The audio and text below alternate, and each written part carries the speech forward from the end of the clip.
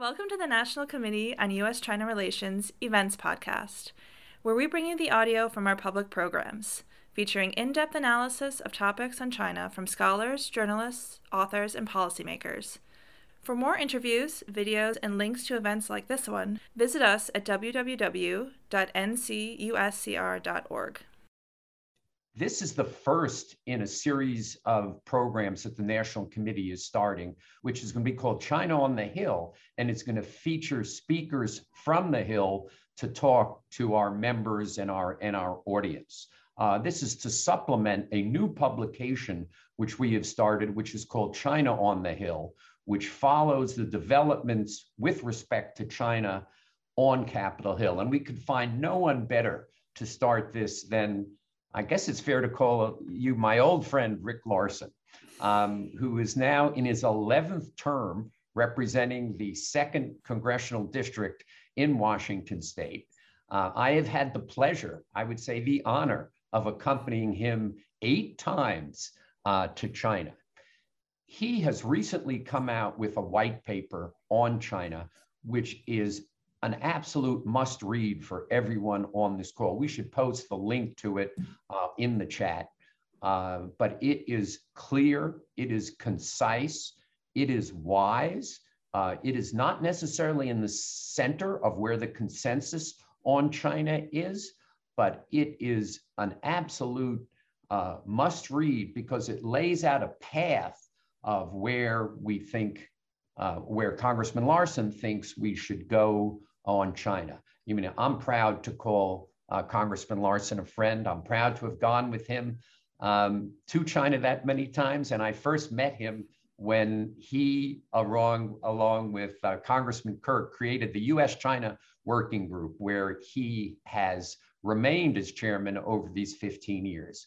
But let me turn it over to Congressman Larsen for a few comments on the new white paper to start it off. Then I'll ask some questions. Then I encourage the audience, which is quite numerous this morning, to use the Q&A function to ask questions of Congressman Larsen. I'm sure I will slip up and call him Rick in the course of this meeting. But thank you so much for all you do. Thank you for your public service. Thank you for writing this white paper, because it's really something that needed to be done, and you did it. Thanks. I will also commend Jay-Z Golden from my staff and numerous others who helped put it together, and for people who reviewed it. But as I say, I'll take responsibility for the errors as well. But thanks, Steve, so much for the invitation. So just the ebb and flow of Capitol Hill. I'm in between votes right now, so we have 2 more votes to take. And there's someone in the room with me to tell me when it's time for me to go. But it'll be like a 90-second break. I'll have to go vote and come back just to give people a heads up. So that's the flavor of the job as well. But thanks, Steve, for the introduction, and thanks to the National Committee on U.S.-China Relations for an opportunity to talk to you about a very topical subject these days, and that's the U.S.-China relationship. And it's not just topical because of the Olympics, and it's not just topical because of trade, and it's not just topical because of debate at the United Nations about China's positions on another topical issue, Russia-Ukraine. It's topical because of all those things, but also I think it's important to think past just today and be thinking about tomorrow and the next days and the next years about where the U.S.-China relationship is headed. And that's the genesis of the white paper. Really, as Steve said, I'm Rick Larsen from Washington State 2nd District. For those who don't know where that district is, it's north of Seattle. It does not include any of Seattle, but it goes up to the Canadian border, just to give you a flavor of the geography in Washington State. And I serve as co-chair of the U.S.-China Working Group, a group that I started in 2005 with Representative Mark Kirk from Illinois. The idea was for House members to think about how we can build relationships and gain information about the U.S.-China relationship, to get more members of Congress and their staffs to meet, to discuss, to learn about China and the U.S.-China relationship. Now I work with my co-chair, Darren LaHood, Representative LaHood, also from Illinois. I've been with Steve 8 times to China. I've gone to China 3 other times, twice on what we call CODELs and once with the Aspen Institute. So 11 times. The most recent time was in 2019. Not surprisingly, we haven't been back since as members of Congress. But I would note that within the U.S.-China Working Group and within Congress generally, members have very diverse views on the bilateral relationship. Generally, they share a perspective that engagement and dialogue are essential to achieve U.S. policy goals. But I would also note that there is a broad consensus in Congress that China is a strategic competitor. That is, the U.S. and China have divergent goals about how each country and the governments see themselves in the world. And there is a likely event of those divergent goals running into each other. I would say conflict, but I don't want people to think of armed conflict, but just that how we achieve those goals, how we approach those goals could end up, again, having the U.S. and China bump into each other. And there's plenty of examples of that happening in the world today. But Congress sees U.S. leadership, in my view, Congress sees U.S. leadership in technology and human rights protection as central to U.S. values, national security, and prosperity. And that consensus view makes engagement with China challenging, and it makes the Chinese Communist Party economic policies, human rights violations, and its own vision of China's role in the international world. It makes constructive engagement that much more difficult. As I see it, and some of you, this is in the white paper, and I've been using this rubric for a while. Members of Congress sort of fall into 3 categories, how they respond to these challenges. The punishers who seek to harm China. So think about the folks who wanted a full boycott of the US Olympics. Think of that kind of group. The decouplers who wish to sever the economic relationship with China altogether or in major parts. And think of, don't think only of the pharmaceutical supply chain or healthcare supply chain, think bigger and broader than that. And then there's salvagers like myself, I think, who view engagement with China as necessary to achieve our own goals, not China's goals, but US policy goals. And I think these first 2 approaches are more prevalent in this administration and in Congress, and lead to an approach where we're going to be vocal and public and firm about our approach on China-related issues. This relationship has resulted in costs to the U.S., especially in trade. Just to give you an idea, in my district alone, exports to China fell from $7.1 billion in 2018 to $900 million in 2020, driven by a decline in aerospace exports. We build a lot of airplanes in my district. And this is according to the U.S.-China Business Council's district export report. So loss of export opportunities have real consequences for jobs, have real consequences for innovation, and so on. But that's just one indicator.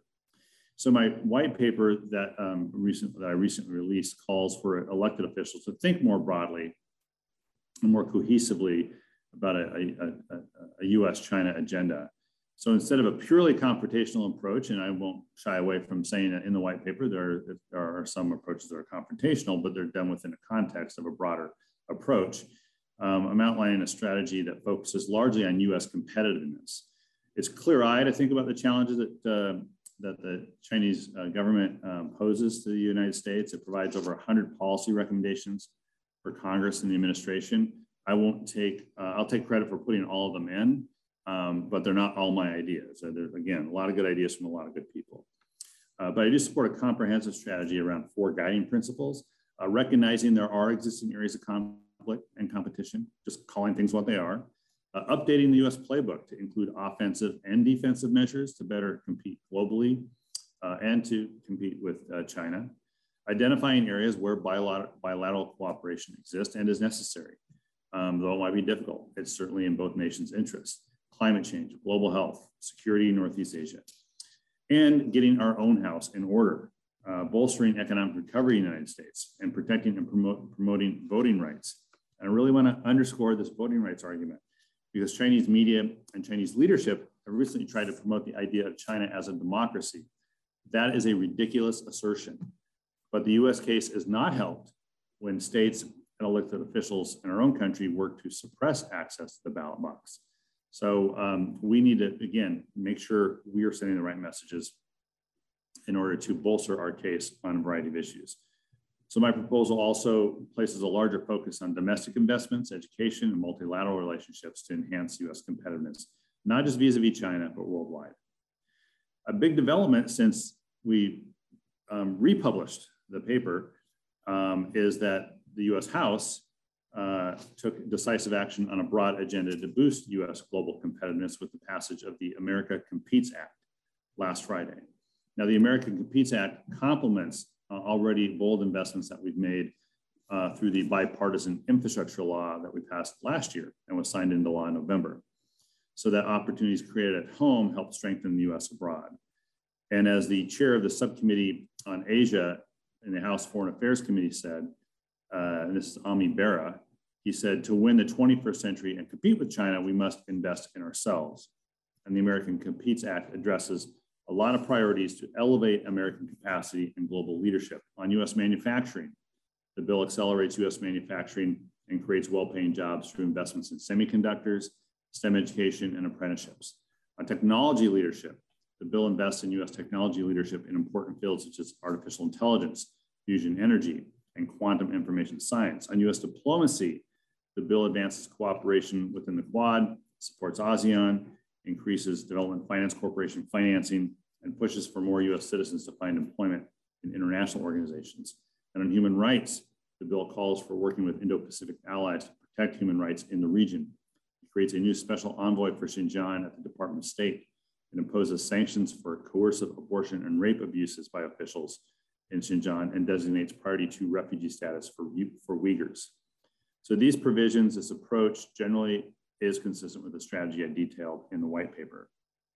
And using as the white paper as a guide, there are 3 amendments that are in the bill that I personally proposed. First amendment, it exempts residents of Xinjiang from the annual US refugee admission cap, restoring US leadership on human rights, ensuring that we create opportunities for Uyghur refugees, that it doesn't harm other vulnerable refugee groups. It prioritizes US International Development Finance Corporation, or DFC, financing of digital infrastructure projects worldwide as one way to compete with China's Belt Road Initiative projects. And along with Representative Don Beyer of Virginia, it restores Fulbright exchanges with China to build US expertise on China, strengthen people-to-people ties, and give Chinese participants a chance to experience what true academic freedom is. So as the House moves to conference, the America Competes Act we will conference that with the Senate passed USICA, and I'll certainly push to include my amendments in the final version. But we should expect the House and the Senate to conference on the 2 bills with the idea that is sent to President Biden's desk to sign into law. We still have more to do, like joining the CTPPP, which I support, passing Build Back Better. I support some version of that, and expanding and protecting voting rights. So I'll continue to promote my strategy to colleagues in Congress and to all of you who are critical stakeholders in this bilateral relationship. The US-China relationship is complex. I've always said it's not one relationship, it is actually many relationships. Greater nuance and understanding is needed. So I encourage you to share your perspectives with your own elected officials. And I look forward to answering your questions, any that you may have for me. So with that, Steve, I'll turn it over to you. It's okay. We'll have Jay-Z come on and talk about some staff issues. Sure, we'll do that. I'll be right back, folks. Thanks. Great. So we knew this was going to happen. So we've got Jay-Z Golden, who is Congressman Larsen's legislative director and is co-staff director of the US-China Working Group. So Jay-Z, thank you. Thank you for joining us, and thank you for stepping in. Talk a little bit about how you coordinate among staff on the Hill with respect to China, and talk about how much contact you have with the Chinese government in terms of interacting with the embassy or others back in Beijing? Sure, yeah. Thanks for that, Steve. I'm happy to briefly pinch hit while Representative Larsen is fulfilling his constitutional duties. The U.S.-China Working Group is really focused on opportunities and events for members and for staff. And so, to the extent that this education mission is foundational, I work with my co-chair, Mary Ellen Richardson from Representative LaHood's office on scheduling events, briefings, discussions on topics of interest for members and staff. And that's driven largely by the staff who know their own members' priorities as well as anyone does. Steve, to the second part of your question about interactions with the Chinese government, either in Beijing or via the embassy, those opportunities exist. I'm not sure I've been doing it long enough to have sort of a sense of how it compares to those opportunities in the past, although the frequency, although I know COVID has obviously been a challenge. There are, there have been opportunities during the pandemic for virtual staff delegations that, as you know, as some other organizations that work in this space have put on. And those are opportunities to talk not just with Chinese government officials, but other stakeholders on the ground in China. Those have been really critical to, I won't necessarily say building, but maintaining ties and making sure that they don't atrophy because of and I see because of COVID. In the white paper, Congressman Larsen calls for a revocation of the prohibition on Mutual Education and Cultural Exchange Act delegations going to China, which of course would allow for staff when the COVID restrictions are over to go to China, which is something which we obviously at the committee think is important for continued interaction. So we've got Congressman Larsen back. So thanks for stepping in, JZ. You mentioned CPTPP, and you were kind of interested in. You're one of the few who stands up and say we should rejoin. So two questions with respect to that. One is how realistic. What would it take in the Congress for that to happen? You say about trade promotion authority. Is that just a Senate function, or is that a Senate and House function? And second, what slightly surprised me about the white paper, where I agree with virtually everything in it, but you did not call for an ending of the Trump administration era tariffs. Go ahead. Sure. So that doesn't mean I don't support the end of those. So just if I can try to give some perspective on the trade issue. This is my perspective and my read of the Biden administration's approach. This is my read. This is not from the mountaintop. This is just my read on things. That moving more aggressively on a trade, either trade agreements or trade issues, really does depend upon a foundation that invests in the domestic infrastructure in the United States. In other words, I think for the Biden administration to come out more aggressively on an out-facing approach on trade, that they need to be sure we're taking care of things here in the U.S. That's why, in part, why the bipartisan infrastructure law passage was so critical. Check the box on that. We're investing in the infrastructure. The Competes Act would be part of this as well. That's the investment sort of in the foundational basic research, attacking the supply chain problems and so on. We haven't yet done the appropriations bills for FY22, but that looks like we're on our way to doing that and getting that done by March 11th now. And then finally, there's the Build Back Better, which we passed in the House, but probably will be very different coming back from the Senate, but it's still alive. It'll just be a very different animal. But, so that if you get all those things done, then you've got an administration that says, we told you we're going to invest here in the United States first. Here are the things we did to do that. We're now in a much better position, much stronger position to begin exploring broader trade issues. Now, so that's that is the important context. Now, what happens after that, if you want to talk particulars, that's fine. It's kind of academic, I think, until there's the basic foundation set that the administration sets with these other things. So, having said that, calling it academic, I still think we'll have to re-up Trade Promotion Authority. Both House and Senate will have to pass that if we do that, and I still think that still puts us a long way off from a CPTPP. But can we break things down? Can we look at a digital trade agreement? Something that Representative Susan DelBene from Washington State is a big proponent, one of the main proponents, leaders on. But there are ways to take parts of, let's say, the USMCA, coupling it with digital trade, and doing some industry-specific, sector-specific types of agreements that can kind of, I think, build up to something bigger and broader later. But realistically, we're not jumping into the CPTPP anytime soon, and certainly not before we, I think, and again, my read, before we take care of the domestic investment side first, which frankly, we should be doing. We should be doing that first. Yeah. It makes us stronger. So you're saying, as far as tariffs go, yeah, I didn't mention the paper, but again, that's sort of a negotiation. That's okay. Yeah, I'm for it. I'm for dropping the tariffs, but that's not a long-term strategic thing.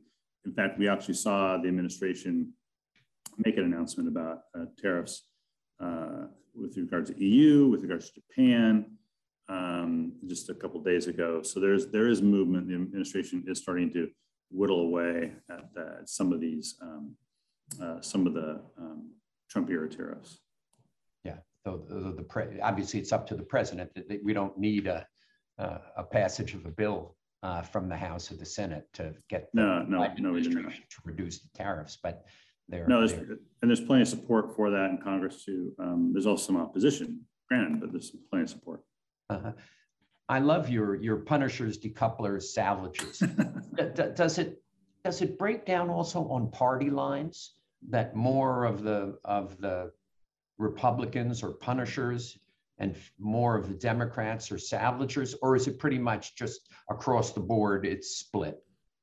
It is really across the board. I'd say the old rubric is the national security hawks, the economic hawks, and the human rights hawks. And the analogy I made then was that those flocks of hawks always flew separately. But even then, the national security hawks were kind of more Republicans, the economic hawks were kind of more Democrats, and the human rights hawks were kind of both for different reasons. But I didn't think it was a very accurate portrayal of how mixed between the two parties some of these positions on China have become.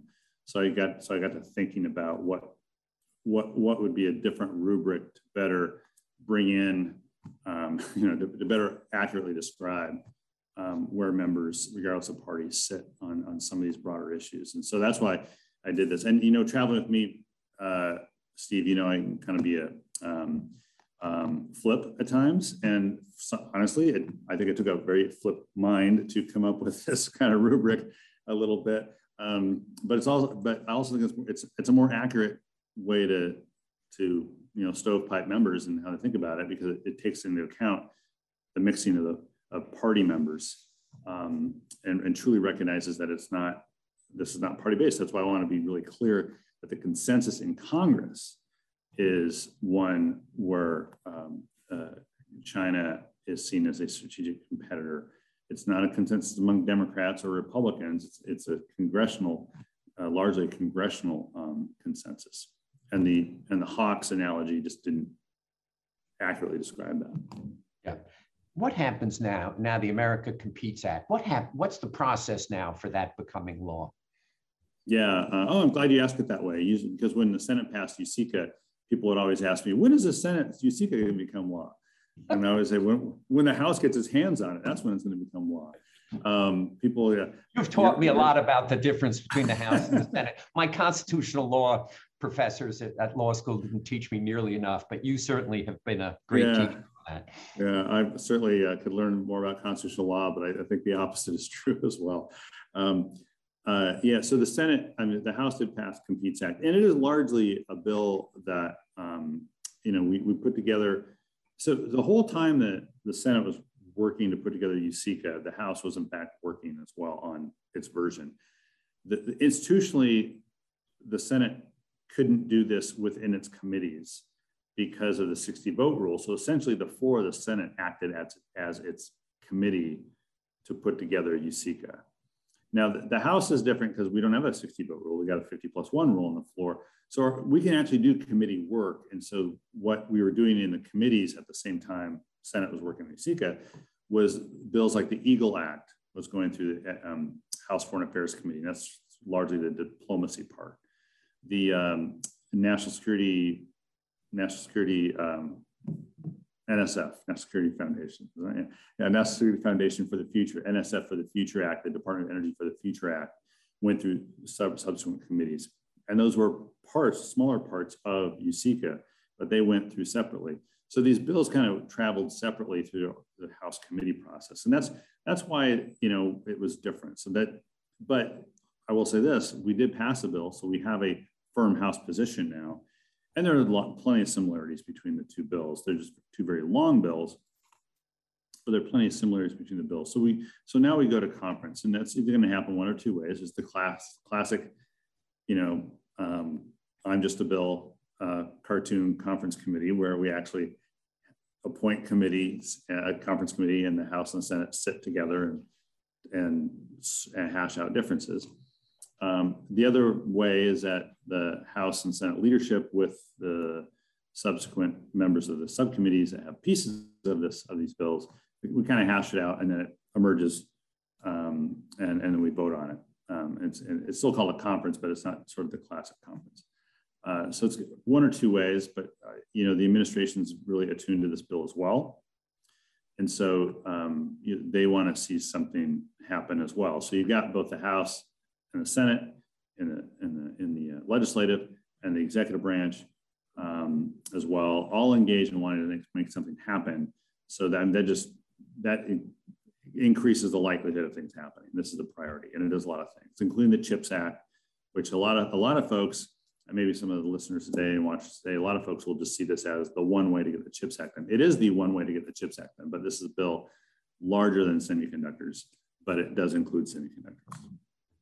One of the audience members asked that, the America Competes bill is not only about competing with China in terms of economy, technology, supply chain, but it's about confronting China in terms of policy, politics, security, ideology, especially on the sensitive issue of Taiwan. There's a lot of pro-Taiwan content, such as changing the name of Taiwan's representative office in the US. Are you concerned that this may increase the risk of conflict in the Taiwan Straits? Well, I disagree with the premise of the question. If you look at one section of the bill, then you can, it's like being blindfolded and touching an elephant. If you only choose to look at one part of the bill, or you only choose to touch one part of the elephant, you may think it is something else. This is a very large bill with a lot of elements to it, including the diplomatic element, including an economic competitiveness element, including technology element. Many parts have nothing to do at all with China. Most of this bill has nothing to do with China. It has mostly to do with investing in US competitiveness, and so that we are competitive with other countries making the same kinds of investments that include China. Frankly, it includes France. It includes the UK. It includes any number of countries that are doing these same kinds of things. So I just want to be really clear about that. This is a bill that's bigger than the U.S.-China relationship, but again, it partly is that. And am I concerned about the Chinese government response to the portions on China? I think that that's probably, it's irrelevant what I think. It's certainly what the will of the House is right now. And we'll see what happens when the bill comes out of conference, what those provisions look like. My guess is that it could raise the temperature between U.S. and China when it comes to Taiwan. But I think in the U.S., certainly in the U.S. Congress and the U.S. House, and probably in the U.S. Senate as well, there would be those who argue that China does a perfectly good enough job raising the temperature on Taiwan issues, and the U.S. action isn't really raising temperatures a lot more than they've already been raised. How has the executive branch responded to your white paper? Is there much distance between you and the Biden administration on what you're proposing? To be clear, I don't want to characterize the Biden administration's response as anything. They haven't responded to my white paper in any official manner. I do think that in my discussions with some, not all, some Biden administration folks, they're leading with the tougher on China approach, without really talking about the areas where we do need to cooperate. On the other hand, there are reasons why Wendy Sherman goes to China. There are reasons why John Kerry goes to China. There are reasons why the National Security Advisor Jake Sullivan has conversations with his counterparts, and Secretary Blinken has conversations. Those conversations don't have to be positive all the time, but there is an engagement approach with regard to China, because we do recognize, the U.S. does recognize the Chinese government, the country China is an important country. It's a large country. We have common interests. We have different ways of getting there, and we have differences as well, and that requires engagement. So I don't think as a whole, I think my approach is in line. There may be individual parts that there are differences as well, but as I tell you, I'm Article 1 of the Constitution. I'm in the legislative side, not the executive branch. Yes, I don't work for the Biden. I've learned that. I don't work for the Biden administration. I work for the 2nd District of Washington State. So. The white paper states unequivocally, China does not seek to export communist rule. You think that view is shared by most of your colleagues in the House? It's no. somewhat, it's no, it's I a statement don't. which I think is quite clear in all of our meetings with Chinese government officials. I mean, they're worried about what's going on within China. To the extent you affect what's going on within China, they're going to object, but they're not seeking to export their rule. I got the premise of the question. I don't think they want to export communist rule. I think they want to export control that allows the Chinese Communist Party to have more control in China. I think they want. I think that what they want to export is less an ideology like communism, and if you could say surveillance and control is an ideology. They want to do. They want to have friends who will leave them alone. I think that's what the Chinese Communist Party wants. That won't question their actions otherwise. That will be friends that are open to investment of the yuan and a BRI without asking them questions about what's going on in China. I think that's what they want. And I think we need to, if you hear the buzzer, that's the other vote. I just think that it still requires, I think, a policy response from us. But to say that they're trying to export communist rule like the Soviet Union did, like literally did, I don't think that the analogy is the same at all. But I do think there is. It doesn't mean, but the world's choices are not. The world's choices in the 70s and 80s might have been communism or capitalism. Those aren't the choices. There are many more choices that countries can make today, and authoritarianism or control and surveillance are a set of those choices that countries can make. And I think, in my view, this is my view, that it may not be ideology, but it doesn't mean it's the opposite of a bad ideology isn't a good ideology today in 2022. It could be any number of things in between. And I think we need to be more nuanced about it, which then drives policy choices. white paper states, once again, very clearly, policymakers must be careful not to jeopardize the free and open academic model that has made the United States the global leader in education and research.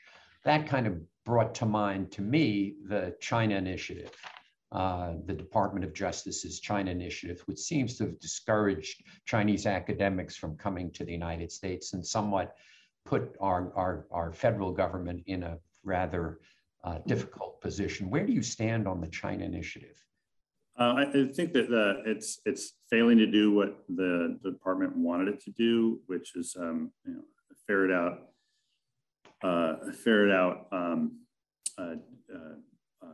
Chinese academics who are doing either stealing research or doing research and sending it back into China. Or there are fewer examples of success than there are examples of what the DOJ is doing. They'll say, go to the website and look. It's like, you go to the website and look, there's a lot. The website of the China Initiative outlines a lot of things that are still in the process as opposed to having done anything. And they also, last week had a very embarrassing, the federal government had to pull back on a case. It was very embarrassing because they basically wanted to convict someone of a law that didn't exist, is what the judges found. The point is, other than being totally critical of it, it's I think what I would like to think is that our DOJ can be much more nuanced about this approach. And in part, like, do we even know that universities understand what is going on? We should not, just because the China Initiative is something that I'm against, does not mean that there aren't concerns. There are concerns. How do you approach that? And do universities themselves have do they have what we call, good security hygiene when it comes to research and recruiting folks for academic positions or teaching, or what they do with their research? And if they don't, then shame on the university, and they need to tighten things up in that regard. And the DOJ can play a role, along with the Department of Education, play a role to help universities develop good security hygiene, to have expectations and codes of conduct, and yes, punishments in place if those are violated. But we're not doing that. We're kind of leading with a punch and hitting anything and hopeful something sticks. You want more things to stick, take fewer punches at the things that you can hit, and work with the academic community otherwise. But I will say, this doesn't let the academic community off the hook at all.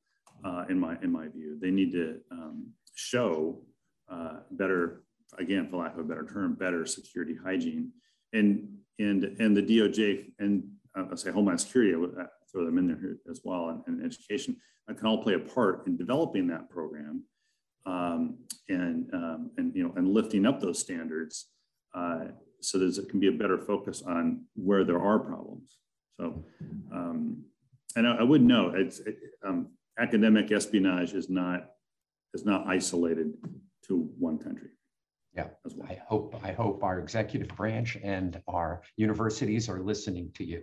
Jay-Z, you want to take the question from Sarah? One of the reasons China's BRI has so far outpaced U.S. investment abroad is BRI's lower costs for target countries, including through labor and material costs. How should the U.S. and allies compete with BRI in that regard? Yeah, thanks, Steve, and thanks, Sarah, for that question. I think the question has the answer sort of embedded in it, which is that on cost, it's very difficult for the U.S. to compete with China on infrastructure projects, digital infrastructure financing, because of those labor costs, and also because of issues, labor costs, material costs, and also because of some of the massive subsidies that those Chinese alternatives will be benefiting from. And so the ways to compete are, first of all, just to be in the game. If the strategy is just to warn countries about so-called debt trap diplomacy and urge them to read the fine print, I think the countries are doing their due diligence, and that can come off as a little patronizing. Instead, the U.S. has to compete on value, on quality, on sustainment. Some of these projects, are not just build and forget. They've got long supply tails, and so saying the U.S. is a committed partner is very appealing. And we have a lot of partners in Europe and in Asia who have long histories in development aid, in infrastructure, and in finance that we can work with. And to the extent that we can rely on the expertise of our partners without building additional levels of bureaucracy, I think those will be appealing offers. Terrific. Thanks. You saved Congressman Larsen from having to answer that one. We've got a great question from somebody you know, Tim Stratford, who I think is listening in from Beijing today, or maybe he's in Utah. The bilateral relationship, Tim's from Covington and the chamber. Bilateral relationship appears clearly to be in a downward spiral. The U.S. responds to Chinese actions in ways that provoke further Chinese actions not welcomed by the U.S. The narrative in each country about the actions and intentions of the other country is decidedly negative. Is there anything Congress can do to help reverse this trend? Thanks, Tim. I think after 45 minutes, you probably can guess my answer. Which I don't think Congress is the place to look for that right now, until we can get back into China. Because, like I said, I haven't been there since what has it been, May or March 2019? I forget exactly the month, yeah. But it was earlier 2019, and there's been.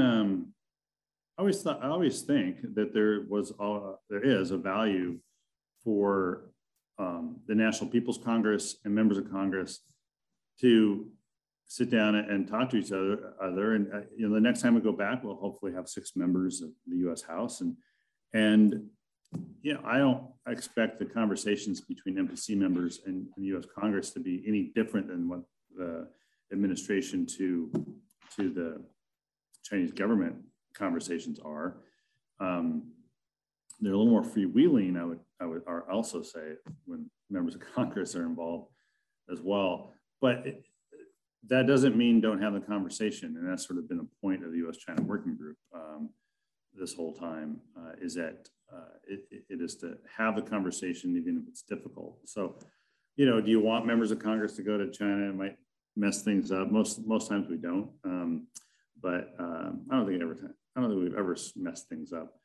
But you certainly never haven't. Okay, thanks. Yeah, personally, but I don't think that right now that where the consensus in Congress is really lends itself to turning to Congress as a way to soften the blows, if you will. I think it's going to have to be administration to administration, probably president to president, for that matter. Yeah. So as you know, I strongly believe that you're going to China and speaking directly to the Chinese leadership is important in educating the Chinese leadership about what the Congress is thinking, and that channel plays a very important role in education. And it generally doesn't, these are all off the record meetings. It doesn't generally create backlash in what China does. Right. Yeah.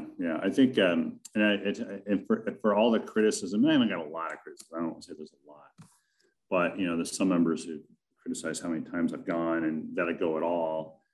And my response is always, well, I can be outside the room yelling at the Chinese leaders, or I can be inside the room yelling at Chinese leaders, and I prefer to be inside yelling at them because I don't say anything different outside the room than I say inside the room. Yeah. And these other folks who never, they've never confronted anybody who's been in the Chinese government or the Congress as well.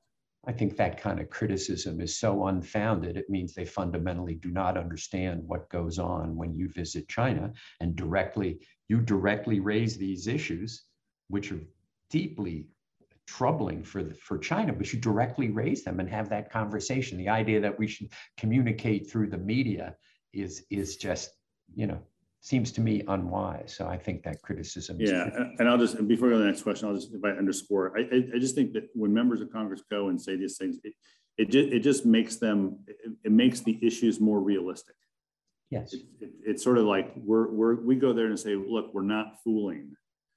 This is a problem, you know, but it's also, we get that back too from NPC members. Yeah, you've gotten lectured. I mean, there's no question you have gotten lectured, but yes, I have. You know, you go directly at it in English a few times. Yes, that's right. But it's so important that the Chinese government hear directly, and you hear directly from the Chinese government. And I think I mentioned this, I think before you were on the call, but your position with respect to MICA, the Mutual Education and Cultural Exchange Act, that the Biden administration should reverse the prohibition on those trips, is important, because staff needs to go under that banner and have direct discussions with the Chinese government, which is also important. Deborah Seligson, who I think you also know, has a question. For many years, China was clearly the learner in our science relationship. Have you considered that now that China is a peer in many scientific areas, we can learn from them? By assuming bad faith and cutting off a lot of science, have you considered the idea that we may be cutting ourselves off from important science just when we can learn from them? It's sort of, it's kind of a little bit of a softball question for me, because I would say yes, but not because it's China. I'd say yes because the value of scientific educational exchange is that not only you learn from others, but from that legitimate exchange, you get to turn the prism and maybe look at your own problems differently, and that results in different solutions and different questions and different problems, and then to different solutions. It's really the crux of innovation, and so that's why I think it's important. It's not just necessarily because we're learning that Chinese academia and Chinese scientific leadership is where it is. It is because we could learn from that as well, legitimately learn from it, because that's the basic premise of our innovation society that we have in the United States. So by blocking that, I think long term is going to interfere with ideas that we don't even know are coming. You know, you can't predict what the next big idea is. The next big idea is the one that is next, and it's big and it's an idea. That's the next big idea. What you do with it is important, and what you do with these capabilities is important. So that's what the premise of my answer really. And we had this problem in the 2000s. Steve, you know this. We visited Jiuquan Space Launch Facility.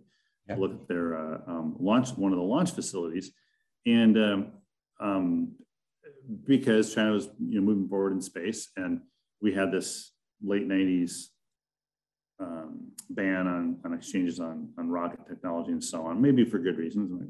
But the whole idea was we're going to stop space technology and development in China. Well, it didn't. We didn't. And now we can't do any NASA, CNSA, China National Space Agency or Administration cooperation because of the long-standing prohibition in the appropriations bills. Somehow that's going to stop China from its space program. It hasn't.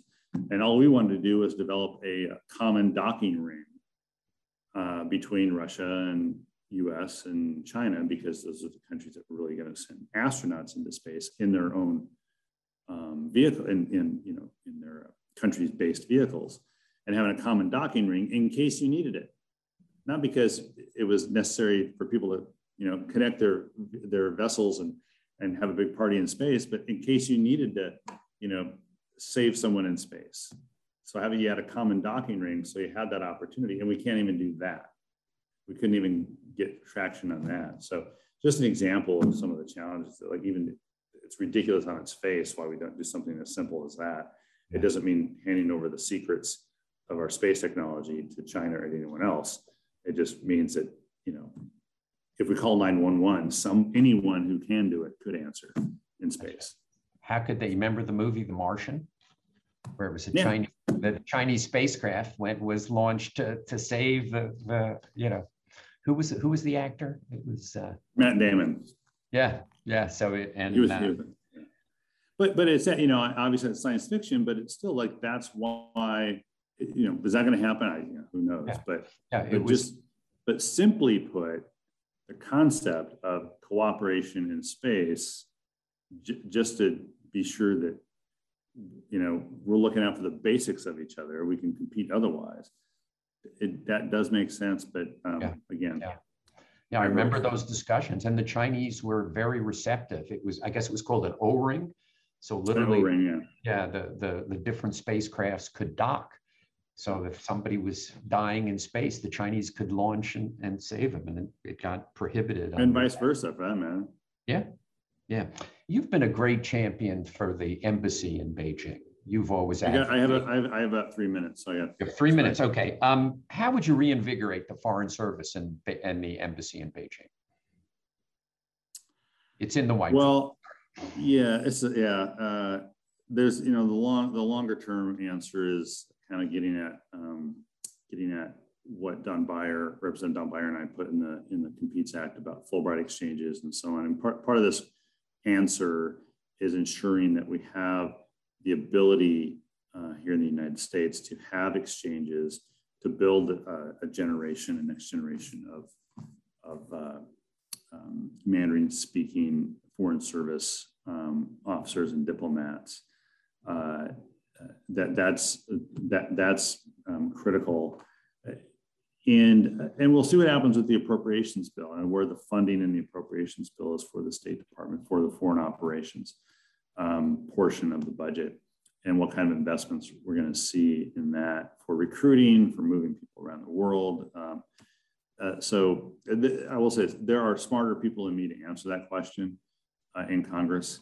But if in fact we see the U.S.-China relationship as one of strategic competition, that doesn't mean the whole premise of my white paper is the opposite of the premise of my white paper is we're in strategic competition, therefore we need to pull back as much as possible from China. It's actually, we need to embrace the U.S.-China relationship. It's not always going to be positive, that's not the point. But it means that in all aspects, we need to be more aggressive in that embracing, in that exchange, in order to be the sandpaper on the rough edges of what is a very important and yet, as Tim noted, very tumultuous relationship right now. All right, you've got to go. The final question is answered in the paper, which talks about why you wrote this white paper so soon after your last white paper, but it talks about the developments over the last years.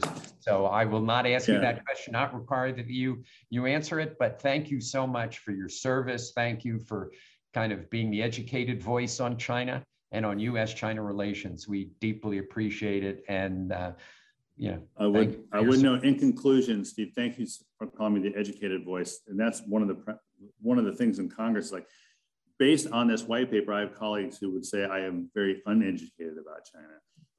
But again, they've never gone. We should invite them on our next trip. How's that? I've got a list. I have a list. And you know what? And we should let them come back. Thank you so much. Thanks a lot. Appreciate it. Thank you all at the National Committee. Appreciate it. For more interviews, videos, and links to events like this one, visit us at www.ncuscr.org.